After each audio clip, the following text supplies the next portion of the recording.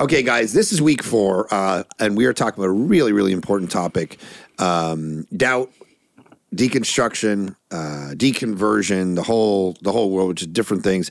And I'm gonna play a bit of a different role, and I'll offer some thoughts here and there. But I want to try to keep the pressure on y'all and really talk about this really important topic. So, Dina Davidson, Dominic Doan, DD, both of y'all. That's so true. Yeah. So you've written books about this topic. You have a ministry. Talk about that. Yeah. A couple of years ago, we started a ministry called Pursuing Faith that was born out of this book, When Faith Fails. And essentially just recognizing a few years ago, like, oh, there are so many people right now who are wrestling with this sense of their faith is falling apart, what's become known as deconstruction now. How do we step into that space? So what it looked like for us before joining the Bayside team a few months ago is we'd fly out to churches or universities and just have conversation about this, and a lot of one-on-one mentorship and discipleship for people who are either going through it personally or family members who are like, help, my 16-year-old's deconstructing. What do I do? How do I love them through this? So Great. Love it. So you're the right man for the job. And then Dina, what's your experience with this? So I work with the age group that's most likely to deconstruct. And so I pastor a group of students that I'm trying to faithfully help them to walk through these questions so that they don't lose their faith at the end of this process. But, you know, when you head off to college or you just leave your parents' home, questions stir up and you don't know where to go for the answers. And so that's my part in the process is I'm walking alongside a lot of people asking the questions that often lead to a negative process of deconstruction, although I do think there can be some positive processes of deconstruction. Yeah, absolutely. Sure. So let's define some terms here for our audience. What would you say deconstruction is? What would you say deconversion is, so we can use those words rightly? If you've ever played the game Kerplunk, where you have like the plastic tube thingy and these plastic straws, and then you pour marbles on top, and one by one you each take out a plastic straw. This is a great analogy. And the marbles kind of move around, right? And then someone pulls out the fateful straw, and then suddenly everything comes crashing down. I think that's kind of what it feels like at a spiritual level. We talked about in the last episode, as for me, my feet almost slipped in Psalm 73.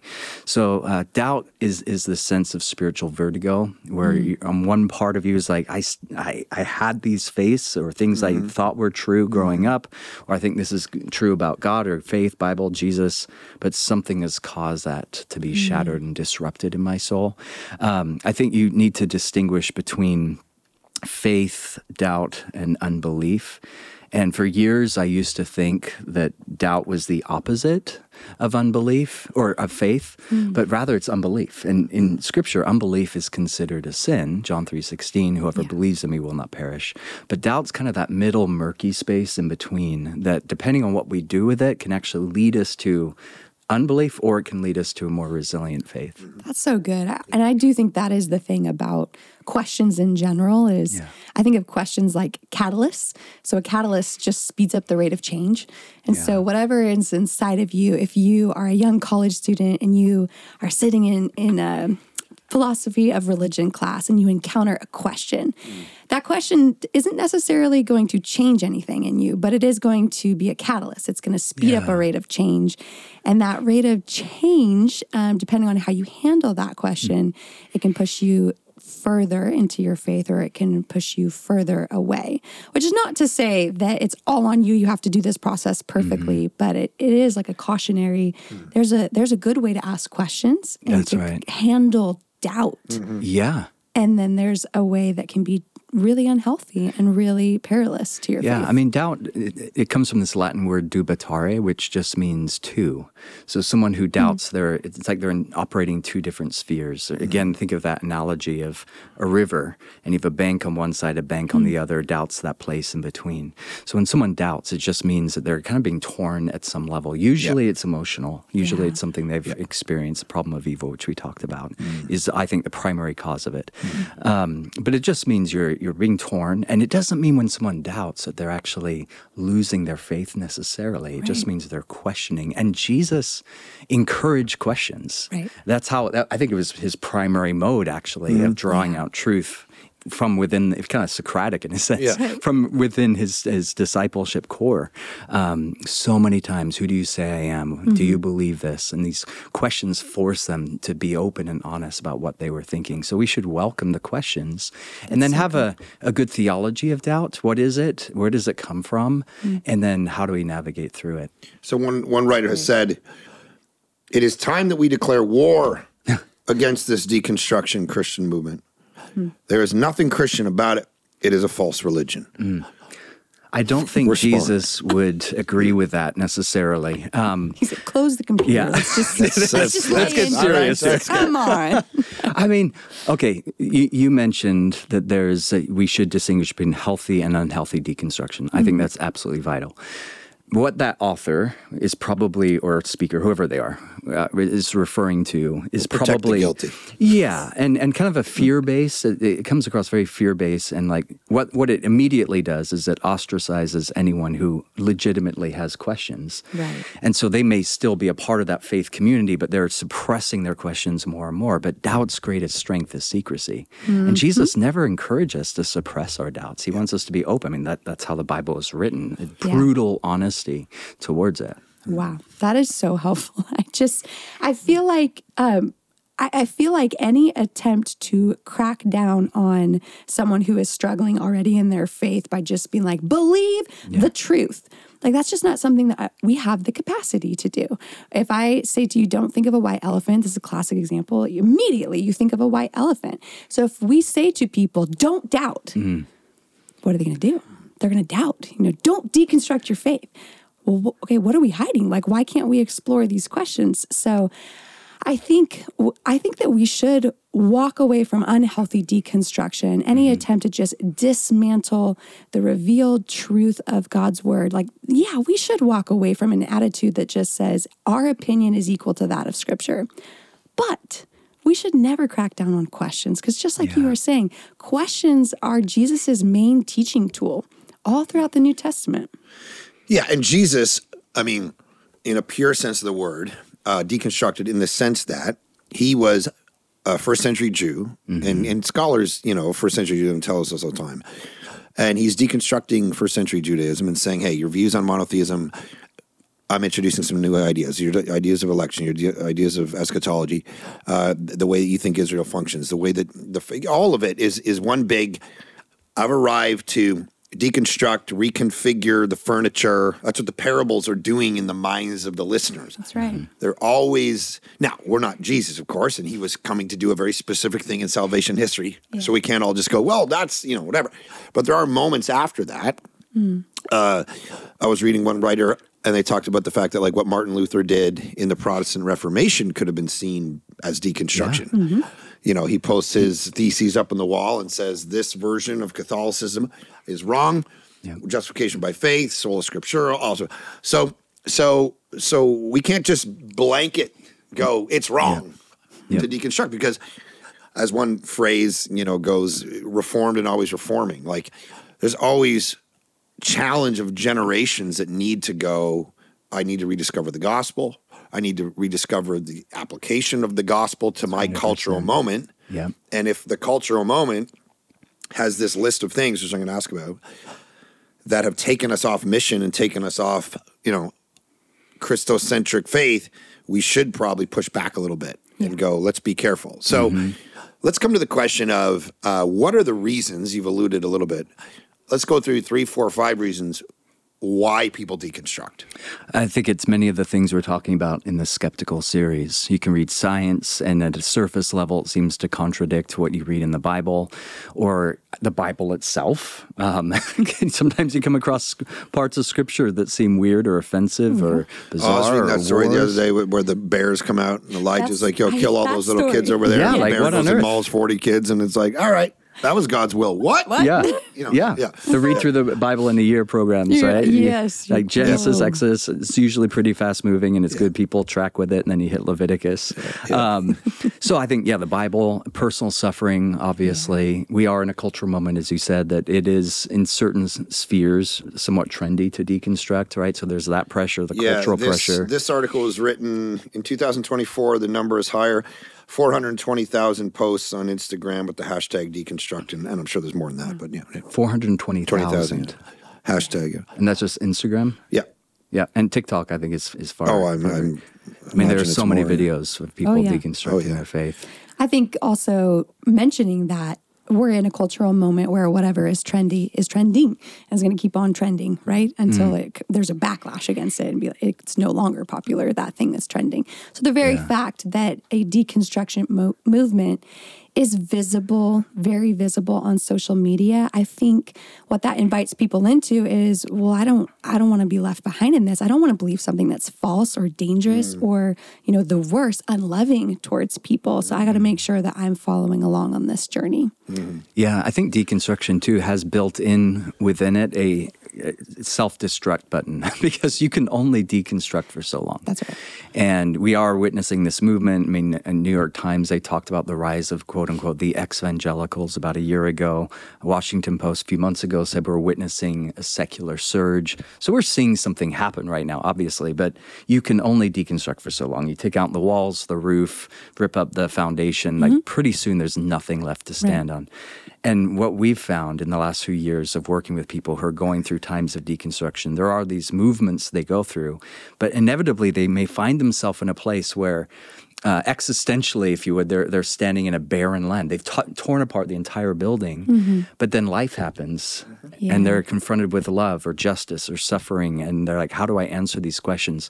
And then your soul is forced to reconstruct in those moments. Yeah. And where does that lead you? And Nietzsche, he said, God created us in his image. We've been returning the favor ever since. Sometimes it leads to that. Like, I'm just going to create a worldview that, I'm going to be myself and you be you kind of philosophy. Other times it's a returning to faith, but a deeper, more robust, resilient faith. Yeah. And that's the thing about deconstruction. It can actually make you more resilient because it's forcing you to engage with these hard questions. Absolutely. I remember in college, I hit this moment where I had a choice. I basically encountered some questions that I didn't have answers to. But at that point in my college journey, I had just met too many people that walked away from Jesus because of a question. And I just remember having this crisis moment in my faith. I was walking around the lake at my school and I just said to the God that I wasn't exactly sure was still there, I said, I still believe in you. And if I walk away from you, it's not going to be because of this question. It's going to be because there's not a good answer to this question. So I think if I can give any encouragement to someone who finds themselves facing very real doubts and is on a path of deconstruction, I would just say, please, if at all possible, don't quit in the middle. Don't quit when you've just deconstructed. Keep on the journey until you've answered those really big life questions of meaning, of what is the ultimate solution for evil and suffering, all the things that motivated you to begin this journey. Don't stop when you've abandoned your old answer. Please continue the journey forward until that you have the answer that you really truly in your soul of soul and in your mind believe is a better answer to these questions. That's great. That is so key. There's this old poem that says, drink deep or taste not the Peruvian spring. And the idea behind that is if you're going to ask the questions, then go deep. I think the worst thing you can do is read a chapter of the God Delusion and just I'm abandoning it all. Exactly. There's some very good, robust answers written, with these very specific questions. So identify the questions. What are they? And then don't settle for the low-hanging fruit. And instead, like Jacob, wrestle with God all night. Wrestle through your doubts. But this is so vital. Don't do it alone, right? I think going through times of doubt and deconstruction more than ever, you need community. And having gone through my own time years ago where I was deconstructing my faith and wrestling with a lot of questions, and as an introvert, there is this very real tendency to, I'm just going to wrestle. I was dealing with questions theologically, philosophically. I didn't even share with my own wife. I'm just deeply wrestling with it. And finally, God just kind of drew me out of that. I need to start being open and honest about these questions. And it was having people in my life around me who were praying for me and walking with me through those times really makes all the difference. You were not meant to go through those times alone. If you're listening to this and you are wrestling with your faith, find a community where you can wrestle with others through it, because when you're alone, I think that it just compounds the discouragement that you feel. Where do you find that community, the community that will listen to your questions and not condemn you for them? Because I do find I talk to a lot of students who are bravely now sharing their questions, but they took a crack at it earlier in their faith journey, and it was not received well. I literally was teaching at the Bible conference, and I answered a question, and then afterwards, the man who asked it came up to me and said, "I'm really grateful you asked that question. When I was in parochial school, a nun literally threw a textbook at my head for asking that question." And I was like, that's okay, that's maybe. So I think there's real people who are not safe to ask your questions to. How do you find the good ones, the safe ones to ask those questions to? Well, if your pastor says things that, that quote you read earlier, about we're at war with the questioner, that's probably not a very good, healthy community to be a part of. Yeah. When someone doubts, they're given two options, and neither option is good. The first option that culture gives is to idolize doubt. And yay, 420,000 views or likes, a repost. Come join us. Great. Tear it all down. But then that doesn't lead anywhere fulfilling. Right. And the second option is to demonize doubt. And that's what you find with certain legalistic, we're at war with the questioner type of people. But that's not the way of Jesus. Jesus invited his followers on a journey. Come follow me, his first words to his disciples. To follow implies journey. It implies mountains. It implies vistas. It implies valleys. It implies you can heartache read the and Gospels with the filter of doubt on. It would be a fascinating read. The gospel writers are basically setting up the 3 years of ministry as a guy who knows what he's doing, and the people closest to him are doubting and not sure about the whole thing. Yeah. Right till the end. Yeah. Matthew 28. Yep. He's ascending into heaven. Yeah. Yes, right. And Matthew says, and some still doubted. Right. They're watching it happen. You're watching a guy fly, and you're like, I don't know. He still sent them out. Yeah. He sent out the worshipers and the doubters. I mean, that's a mind-blowing thing to me. He does the 5,000. They get in the boat, and then Mark says because they didn't understand the lesson of the basket of the fish and the loaves. Yeah. It's like it's one big doubt story. Oh yeah, John the Baptist who baptized Jesus. I'm waiting for another. Should I get another guy here? The Trinitarian moment of the Father speaking, the Spirit descending, the Son being baptized. And knowing in his womb, right? Yes, he had the knowledge. He's the guy that did the Harlem Shake in his mother's womb when Jesus walked into the room via Mary. But you're right. He's in prison. He's like, I don't even know if you're the Messiah. Wow. And then Jesus turned around. I mean, that's about the harshest doubt you could ever have. Talk about, I don't know if Jesus is it. Yeah. And Jesus then looks at his disciples. He said, there's no one greater than John the Baptist. Right. And it's not because Jesus is like, yay, good for doubt. But rather, he understands that John was on this journey, and to doubt it's immensely human. I think so many times we get our theology of doubt from Genesis 3 rather than Genesis 1. Yeah. And what I mean by that is often what you'll hear in certain sectors of Christianity is doubt's always evil because isn't that what Satan used in the garden, Genesis 3? Right. And he did. He used doubt in a destructive way. But I would actually, and this kind of gets into a little bit of Augustine, I'd push it back to Genesis 1. The doubt is just going to be the natural byproduct of the world that we live in because God created a world with limitations and boundaries and barriers. And he sets the Garden of Eden within boundaries and barriers. And Adam and Eve had boundaries and barriers intellectually, spiritually, in so many different ways. But then he invited them on a journey to learn and to grow, to discover. How do we learn, grow, discover? It's through the process of being shaken sometimes, awake through heartache, through difficulty, through wondering what's on the other side of these boundaries, that our faith begins to grow. So if we get our theology of doubt from Genesis 1, seeing that, this is part of the process of being human, and it's an invitation to discover and to grow, rather than just, it's always evil, it's always wrong. And I think that actually is such a destructive way to put an end to people's growth trajectory. And really, it's a huge turnoff to people who are in the church who are wrestling. That's why I love this series that we're doing, because it throws open the door and says, we want to grow with you. And we also want to present these resources to you historically where Christianity has engaged with these things. And the Bible itself engages with these things. Well, and, you talked about Nietzsche earlier, and if you go read the very famous passage of the killing of God, it's actually super poetic. And so for those of you who haven't, the madman jumped into their midst and pierced them with his eyes. Whither is God, or where's God? I will tell you, we've killed him, you and I. All of us are his murderers. But how did we do this? How could we drink up the sea? Who gave us the sponge to wipe away the entire horizon? What were we doing when we unchained this earth from its sun? Whither is it moving now? Where is it moving now? Where are we moving? Away from all suns? Are we not plunging continually backward, sideways, forward in all directions? Is there still any up or down? Are we not straying as through an infinite nothing? Do we not feel the breath of empty space? Has it not become colder? It's like, It's so good. dude, this is poetry. Yeah.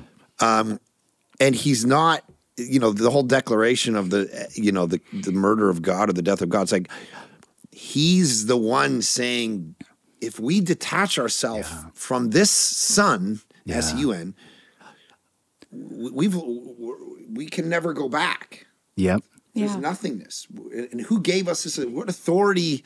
It's a wrestling. Yeah. And I think, to your point earlier, you eliminate it, and just when you start to go down the road, just know, as you said, actually explore the questions with a sincere heart to explore them. But just know there come a point where there's nothing left to deconstruct. Yeah. And that's a lonely space. So you got to approach these questions very sincerely. Yeah. I think also with that, kind of the answer to Nietzsche saying, God is dead. And so what do you do with all this fear that he presents in this passage? And he ends up saying, well, actually, I'm from the future. This hasn't happened yet. This is yet to be. And so the answer existentially, the existential philosophers, they said, we just need to make this leap to meaning. And there's this sense, as you study philosophy within this time, that we're embarking on this very brave endeavor. So going back to your image of the river and being pulled between these two banks, I think that is the feeling of deconstruction and doubt. It's a fearful thing. You feel like you are losing touch with something very precious. And there's really two responses. For those that are informed Christians, they understand that there is a brave response, which is to say something that a father in the gospel said, which is, I do believe. Help me overcome my unbelief. Yeah. That is a very brave declaration. Some part of my soul still finds it in me to wonder at this God, to wonder at this story, and to attach myself to this faith, though I have very many questions. And that is bravery in the informed Christian sense. On the other side, there's existential philosophy that says we make this leap to meaning. First of all, we embrace doubt, and that itself is a stance of bravery, and say we're willing to embark on this journey. And then we result by saying we will be brave and create our own meaning.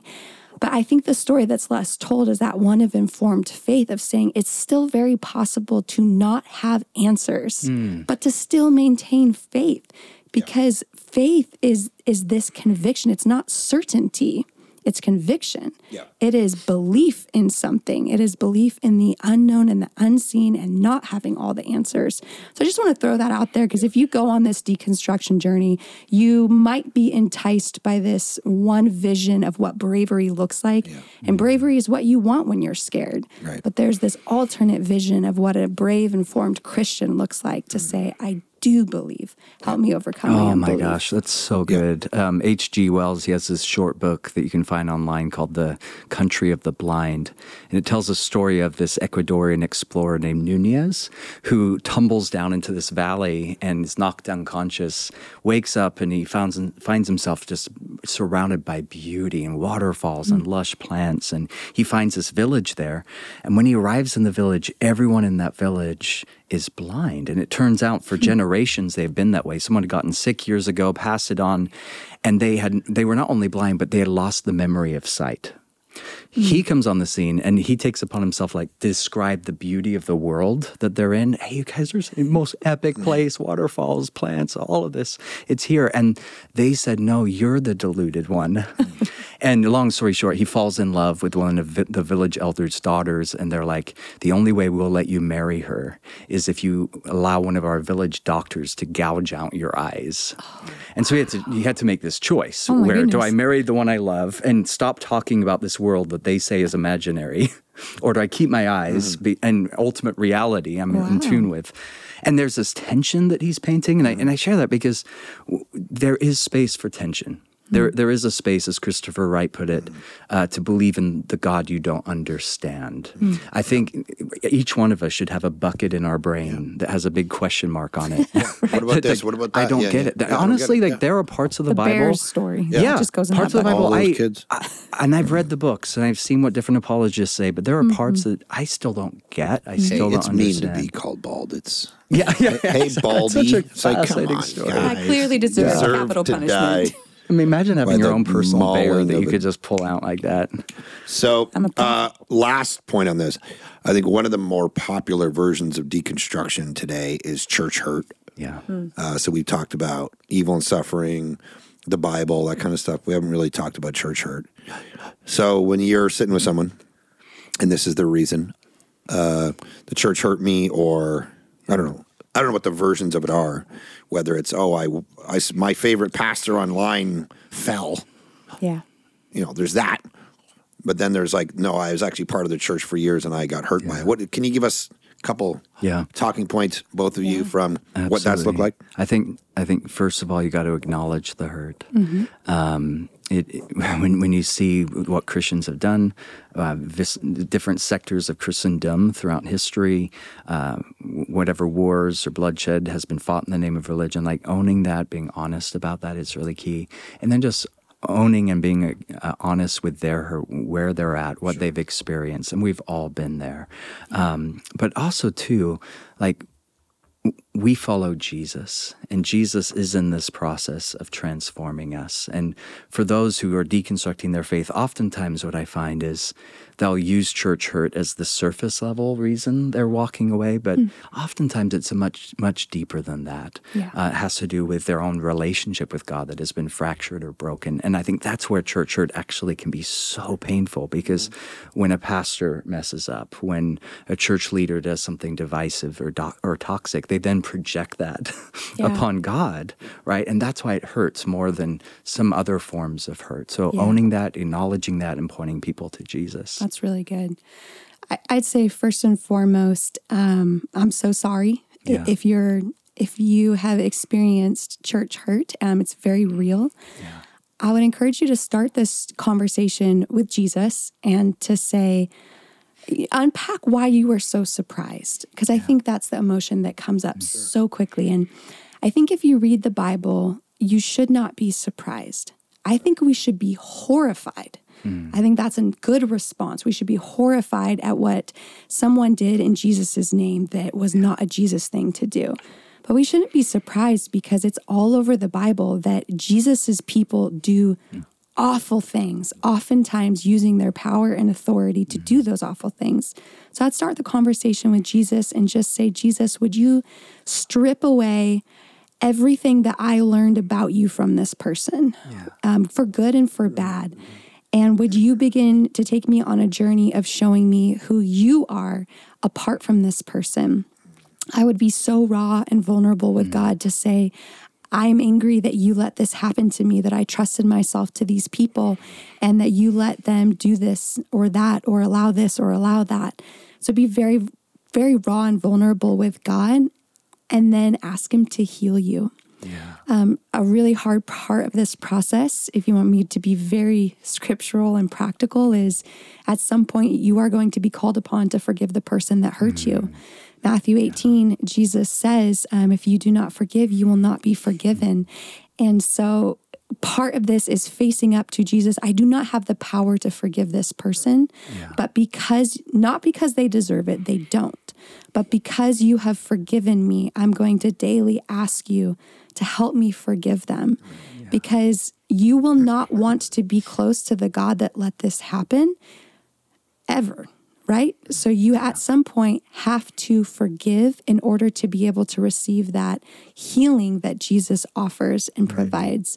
Once you do that, and my last caveat is I would say if it happened in community, it's going to need to be healed in community. Yeah. Probably not the same community. So it's okay for you to find a different pastor and a different group of people, but go search a different community of believers. Don't give up on the big C capital church because of what some little C church did to you. Little C right? church. Little C church. Yeah, and it's like, from a philosophical standpoint, fully agree.